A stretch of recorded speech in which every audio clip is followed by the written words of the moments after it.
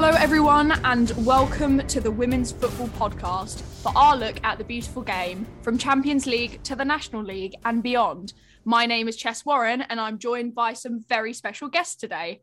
We have the freelance journalist Mariam Naz and we're also joined by Alex Pereira. Now, starting off with the WSL, we had two games postponed this week as Everton versus Chelsea and Arsenal versus Reading were both put back due to COVID cases. So we're going to start today with our first kickoff of the week, lunchtime on Saturday, Manchester United versus Birmingham at the Lee Sports Village. Now, Birmingham came out incredibly strongly from their winter break last week by beating league leaders Arsenal. And it was a question of whether they could carry that momentum on.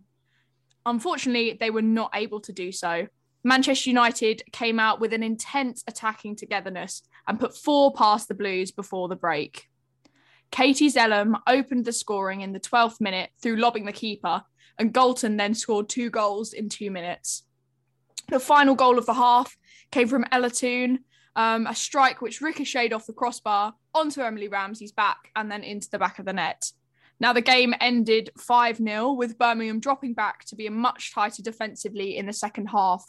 Russo scoring the only goal of the second 45 minutes through a beautiful diving header from a Blundell cross. Now, Mariam, it's a disappointing day for Birmingham after last week. What went wrong defensively?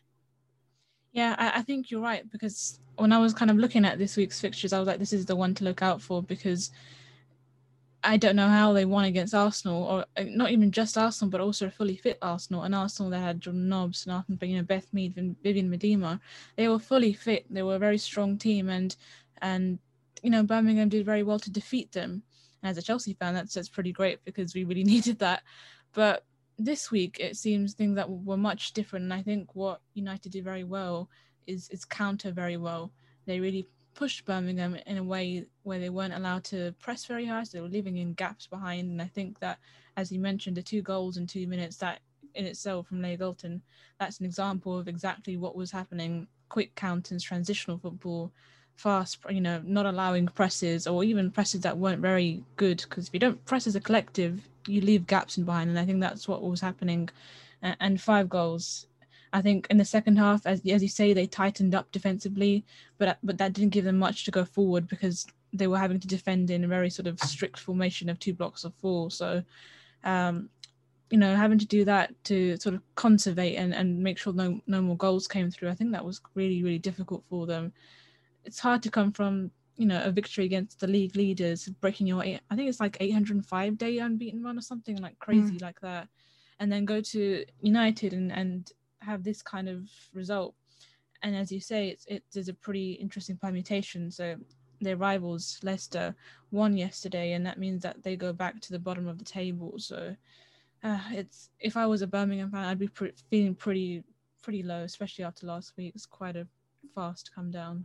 Completely. Now, do you think that is the Arsenal played poorly last week, or Birmingham played very well, or in this game this week, United played very, very well and Birmingham didn't play very well at all? It's a really good question. I think Arsenal defensively did what United were trying to do. United were able to do defensively what Arsenal were trying to do, which is really push up and stop them from utilising the wings, the wing areas. Again, like I said, they were then able to turn into transitional counterattacks.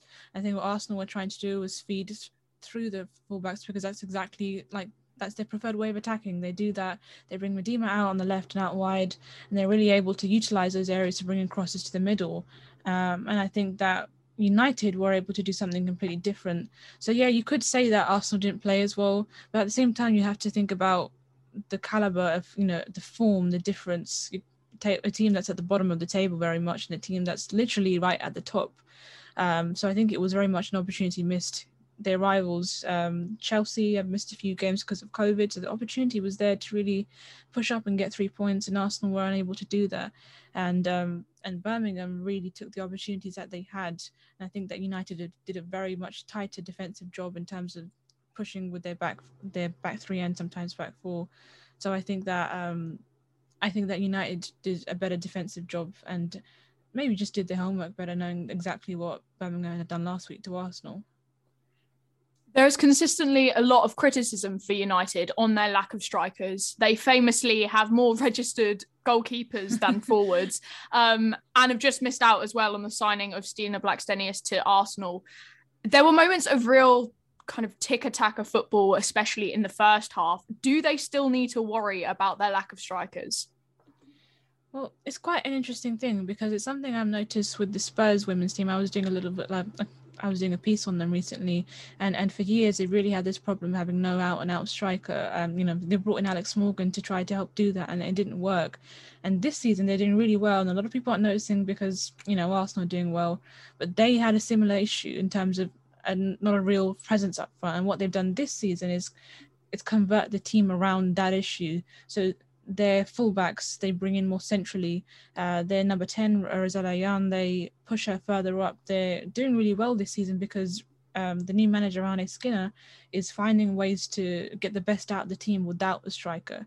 And as you say, what we saw from United was that they were doing exactly the same. They were fast counter-attacking football really gives you the chance for your fullbacks to push up quite high. And that means that you can play centrally. They play right through defensive midfields. And that's exactly what United did. So you say that, and I'm wondering whether we're kind of coming to an age where you don't kind of need those things. You see a lot in the men's football, they use the false nine structures. You don't often need an out-and-out striker. They use a 4-3-3 formation, and I think that a lot of women's teams are picking up on this. I would kind of say the same about Chelsea as well. I know I keep mentioning them, sorry. But yeah, obviously they have Sam Kerr, but she doesn't always play in the striker position. They're able to be interchangeable, and I think if you have an attack like United that are interchangeable, you don't often need to be so worried about not having someone up front. United move up to third with this win, which is level with Chelsea, but Chelsea do have 2 games in hand. Do you think it's realistic for them to be making Champions League or challenging for the top spots this season? Oh, gosh.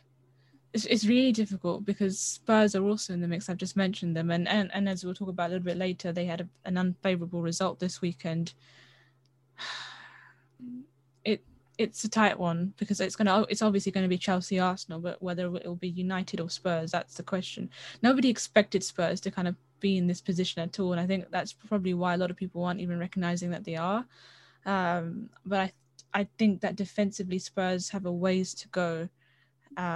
They're still in a sort of transformative phase, and I think that they have some issues defensively, especially on the counter. Playing out from the back hasn't worked for them. I think United are a little bit stronger and also a little bit more experienced in terms of how long they've been in the WSL.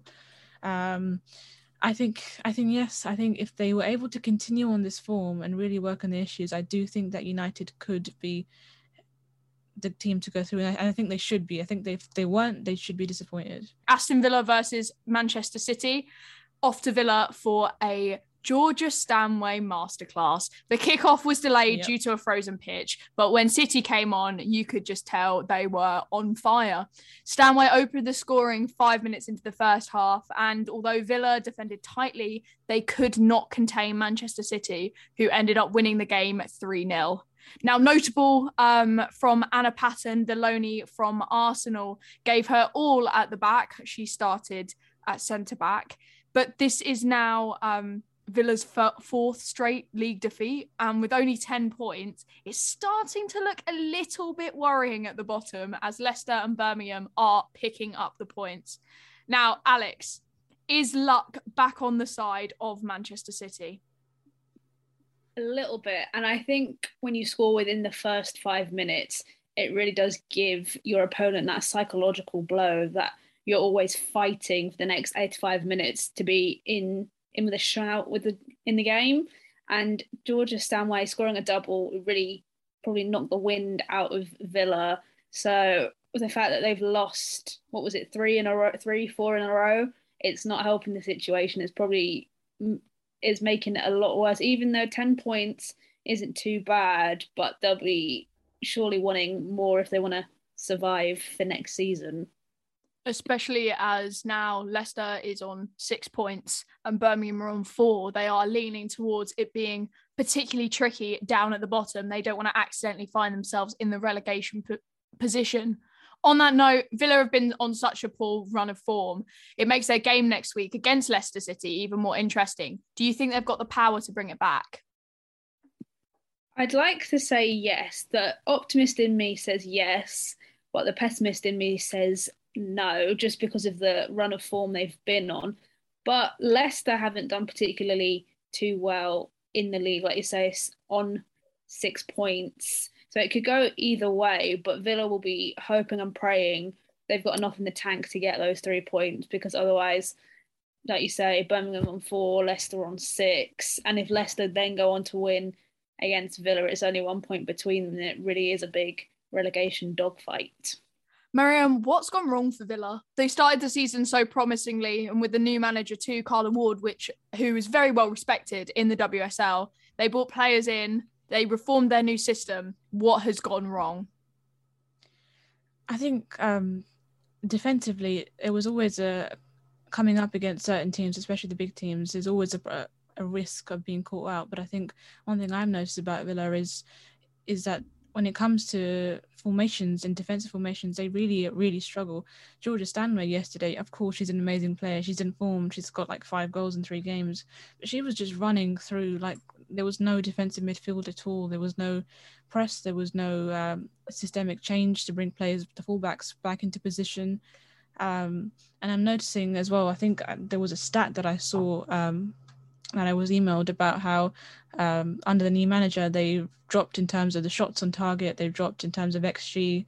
Although there's been a defensive change in terms of defensive issues, they aren't then being able to convert that into attack. They only had 3 shots on target out of a possible 13. That's been quite a recurrent thing for them. So I think it's not just, you think it's a defensive issue, and it very much is, but because of the defensive issues, it's having a knock-on effect on everything else on the midfield. That's not providing protection for the back four. With Anna Patton, you mentioned, she tried her best yesterday, but it just wasn't enough, and that in itself is having permutations further up. So it seems very much that there's there's all areas where the issues are coming up, and as you say, the results aren't in their favour, and you have to think of Leicester, who won yesterday by 1 goal, and Birmingham, who picked up a result. So there's very much a big risk of them going down, and if they really need to think about where they can make changes, and whether that's going to be a transfer signing or a formation change, because something's got to give. At the other end of the table, Manchester City, who are creeping up now from their poor start to the season, they're playing Arsenal next week. Alex, do you think it's going to be tighter than the 5-0 defeat they faced at Boreham Wood at the start of the season? Oh, definitely. Considering Arsenal, I think they lost their last game last week to a team that no one thought they would lose to. So anything is possible. And I think, like you say, because Man City are now, they're on a bit of a run, they're starting to gain momentum. They're going to be determined, and there's going to be a drive about them that they don't want to repeat losing 5-0 again to Arsenal. So I would like to say that City are going to definitely put up more of a fight, but I'm not sure on the result. As a Chelsea fan, I would either prefer City to win or a nice draw, because then that's a little bit nicer for Chelsea to then gain back some points. Share of the spoils would be what's best for you.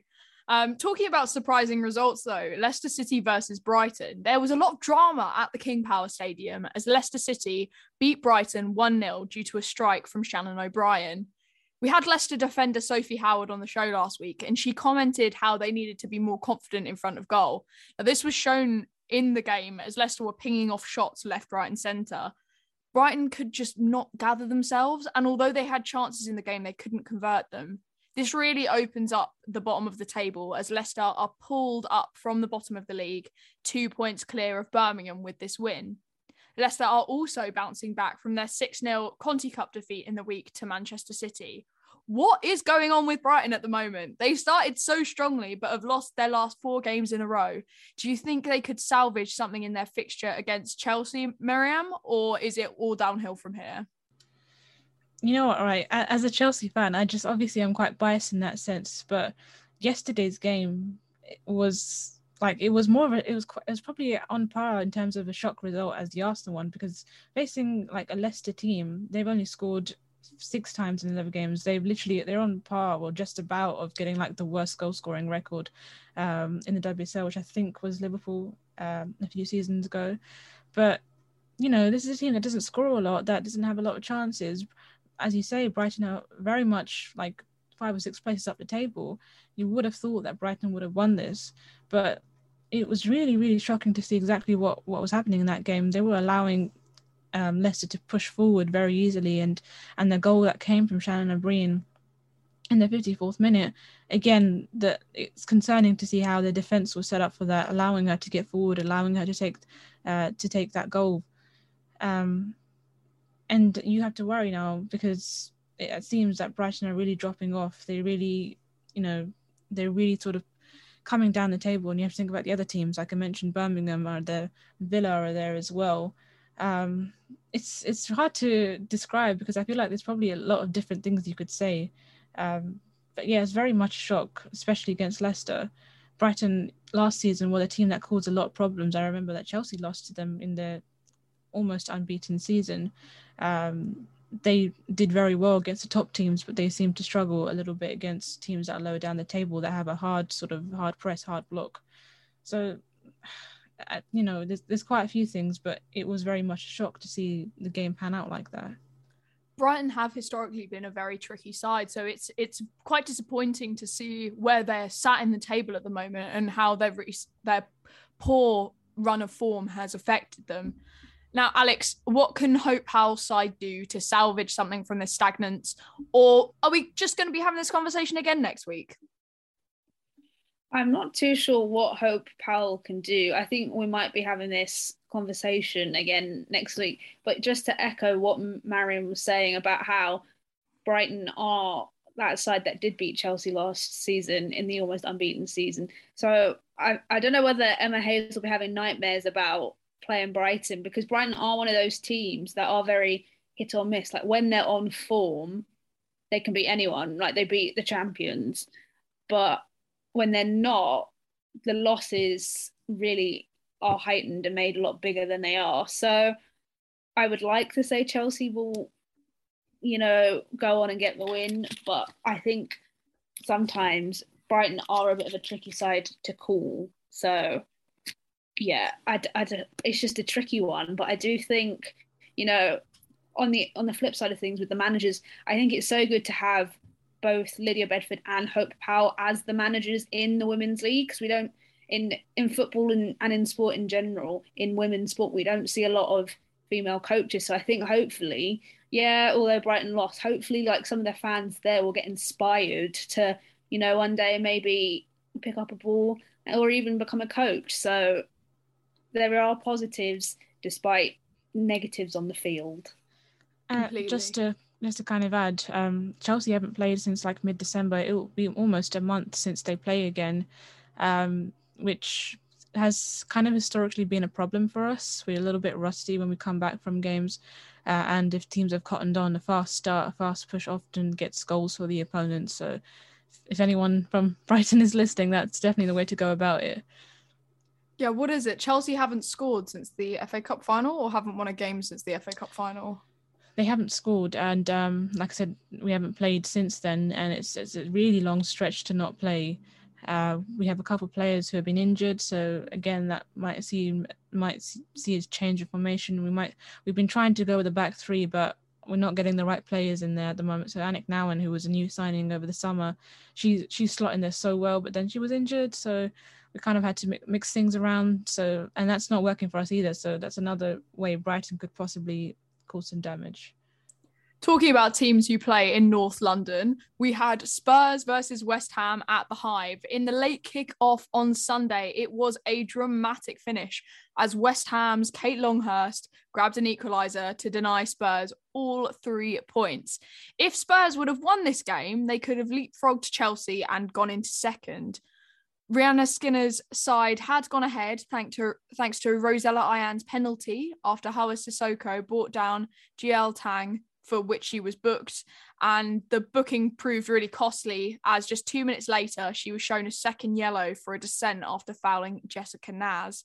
But Longhurst, a lifelong West Ham fan and season ticket holder at the London Stadium, struck with a powerful header, and boy did she celebrate. Did you watch the celebration video? It was wonderful, wasn't it? Seeing that all over Twitter afterwards. Oh, too good. It's interesting for Tottenham that they've now had 2 games this season where they've dropped points in the dying minutes. Miriam, do they struggle to hold on? This is the interesting thing. They actually do. They've done really well when they've been a goal down. They've done really well to come back. But the games they've lost or drawn to have been by a goal. Like they drew 1-1 against Arsenal. They drew 1-1 against United. The games they lost were by 1 goal. So they're kind of a team that are really on the cusp of results. You know, it's a very sort of close game always, and it's very much in the balance. So I think that what we saw yesterday, it was again a product of that. It was the issue that when it comes down to last minute stuff, that they often can't sort of finish the game, like score more goals, you know, put it to bed almost. That having such a narrow sort of goal scoring tally when it comes to that really puts a lot of pressure on yourself and your back four, especially because when it comes to that stage of the game, teams are really pushing on, and Spurs have struggled with teams that push on and apply pressure, especially when it's them playing out from the back and giving possession away in dangerous areas, which is I think something that happened against Arsenal, happened against United, and I think that West Ham kind of cottoned onto that as well to push them, because they're not a team that can put a game to bed. They're not a team that has been scoring a lot of goals, but they have been kind of like results have been swinging their way almost. So I think it was always a risk that the game would go on like this, especially because it was 1-0 for so long, and you just felt that it was going to happen at some point if West Ham pushed enough. They had quite a few chances to do that, and they didn't. They kind of had to wait until the 92nd minute. So I always felt like I knew that the game would happen like that, and it's a shame, as you say, because they had a chance to leapfrog Chelsea.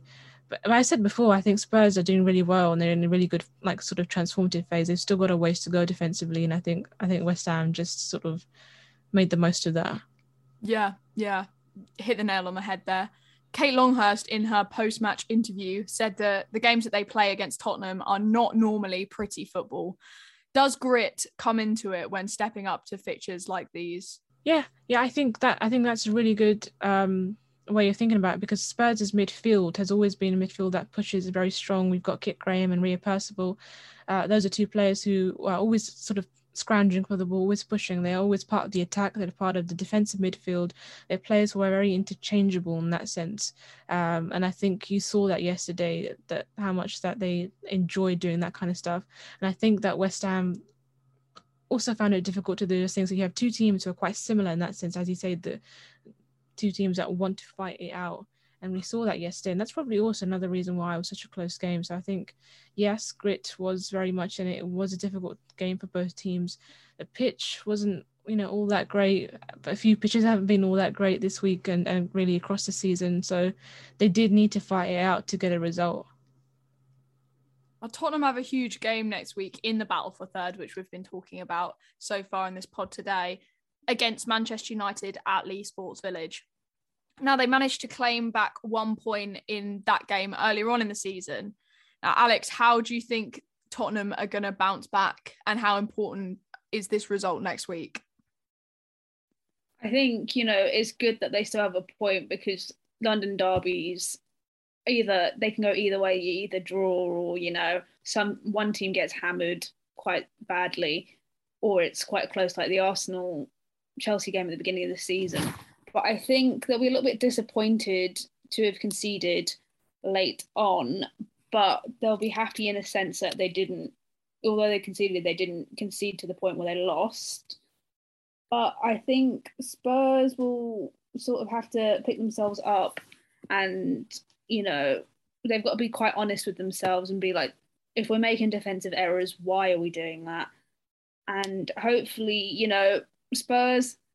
Spurs United is going to be a tasty one, because they're both sort of challenging for top 4. So I'm not going to say it's going to determine who will end up in the top 4 positions, but it could go a long way into helping confirm it. Now, away from the WSL into the Championship, the league leaders Liverpool took on second bottom in the table Watford. And despite the 23-point gap, the Hornets made Matt Beard's side work for the victory, which eventually was secured 7 minutes from time, thanks to their new signing, Katie Stengel, who, as we found out from Twitter, has been learning a lot about British life. She is quite funny on Twitter, so do follow her if you're on there. Now, unlike last season, Liverpool seem to have strengthened really well and are giving it a good shot. What do you think of their run of form, Miriam? I think you can see the change in form. It's palpable to see. I mean, they've only conceded 5 goals this season. Defensive issues were something that really plagued them last season. They've really tightened up. And on the attack as well, they have a lot of different dimensions to their attack, whether that's Rachel Furness pushing up top or, including the wing players. As you mentioned, the new signing that they've just brought in. They have more than one way of attacking teams. And I think that was an issue last season in terms of goal scoring. When they come up against teams, they don't just have like one way of doing it. They have wing players who can provide crosses. They can play fast at counter-attacking football. Yes, they did lose Rinsola Babaji over the summer, and quite recently her contract expired and she moved on. Quite a few players have moved on, but as you say, they really made a good turnaround in terms of the players they lost and the players they've gained, and they've worked very efficiently on the issues. And as I say, the stats prove it.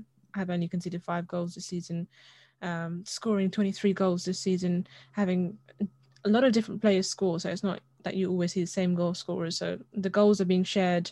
The attack is much stronger, and the dimensions of that is much stronger. So I think you can very much see, and if you're someone who follows them closely, you would be able to tell that there's been a very big difference. Liverpool stay 7 points clear as London City Lionesses look to keep up the pressure. They beat Sunderland 3-1 thanks to goals from Atlanta Primus, Karen Moyer and Amy Rogers. Sunderland grabbed a consolation in injury time thanks to Amy Ramshaw's penalty. Now, just behind them are 4 teams covered by just 2 points. Durham are in a terrible run of form and they have slipped down to 4th and suffered a 4th defeat in 5 as they lost at home to Crystal Palace, who now go above them into 3rd. It was an exciting first half with goals and action galore.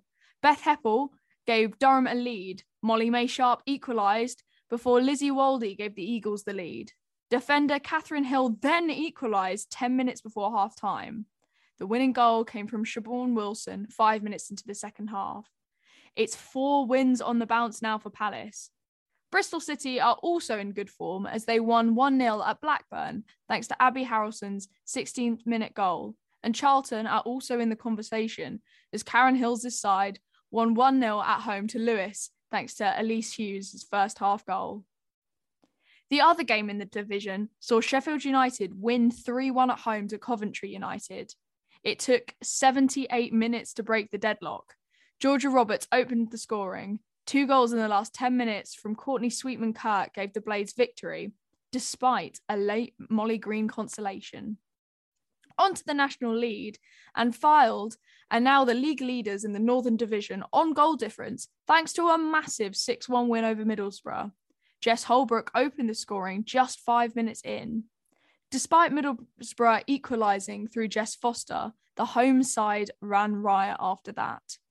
Doubles from Faye McCoy and Jodie Redgrave had them 5-1 up before Melanie Bartley added a 6 in stoppage time to leapfrog Derby, although the Rams do have a game in hand. Burnley also had a 6-1 win over Sheffield FC thanks to 5 second-half goals. Burnley led after a quarter of an hour thanks to Evie Priestley.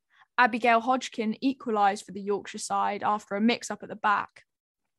But second-half goals from Sarah Greenhouch and doubles from Dom Cooper and Courtney Willis meant Burnley are now in 3rd. Hull remain bottom as they lost 3-1 at home to fellow relegation rivals Loughborough Lightning, while Huddersfield leapfrogged Nottingham Forest after a 2-1 home win. In the south, Ipswich got back to winning ways with an expected 9-0 win over bottom side Hounslow. Natasha Thomas, Abby Lafayette, direct from a corner, and Maddie Biggs had them 3-0 up at half-time.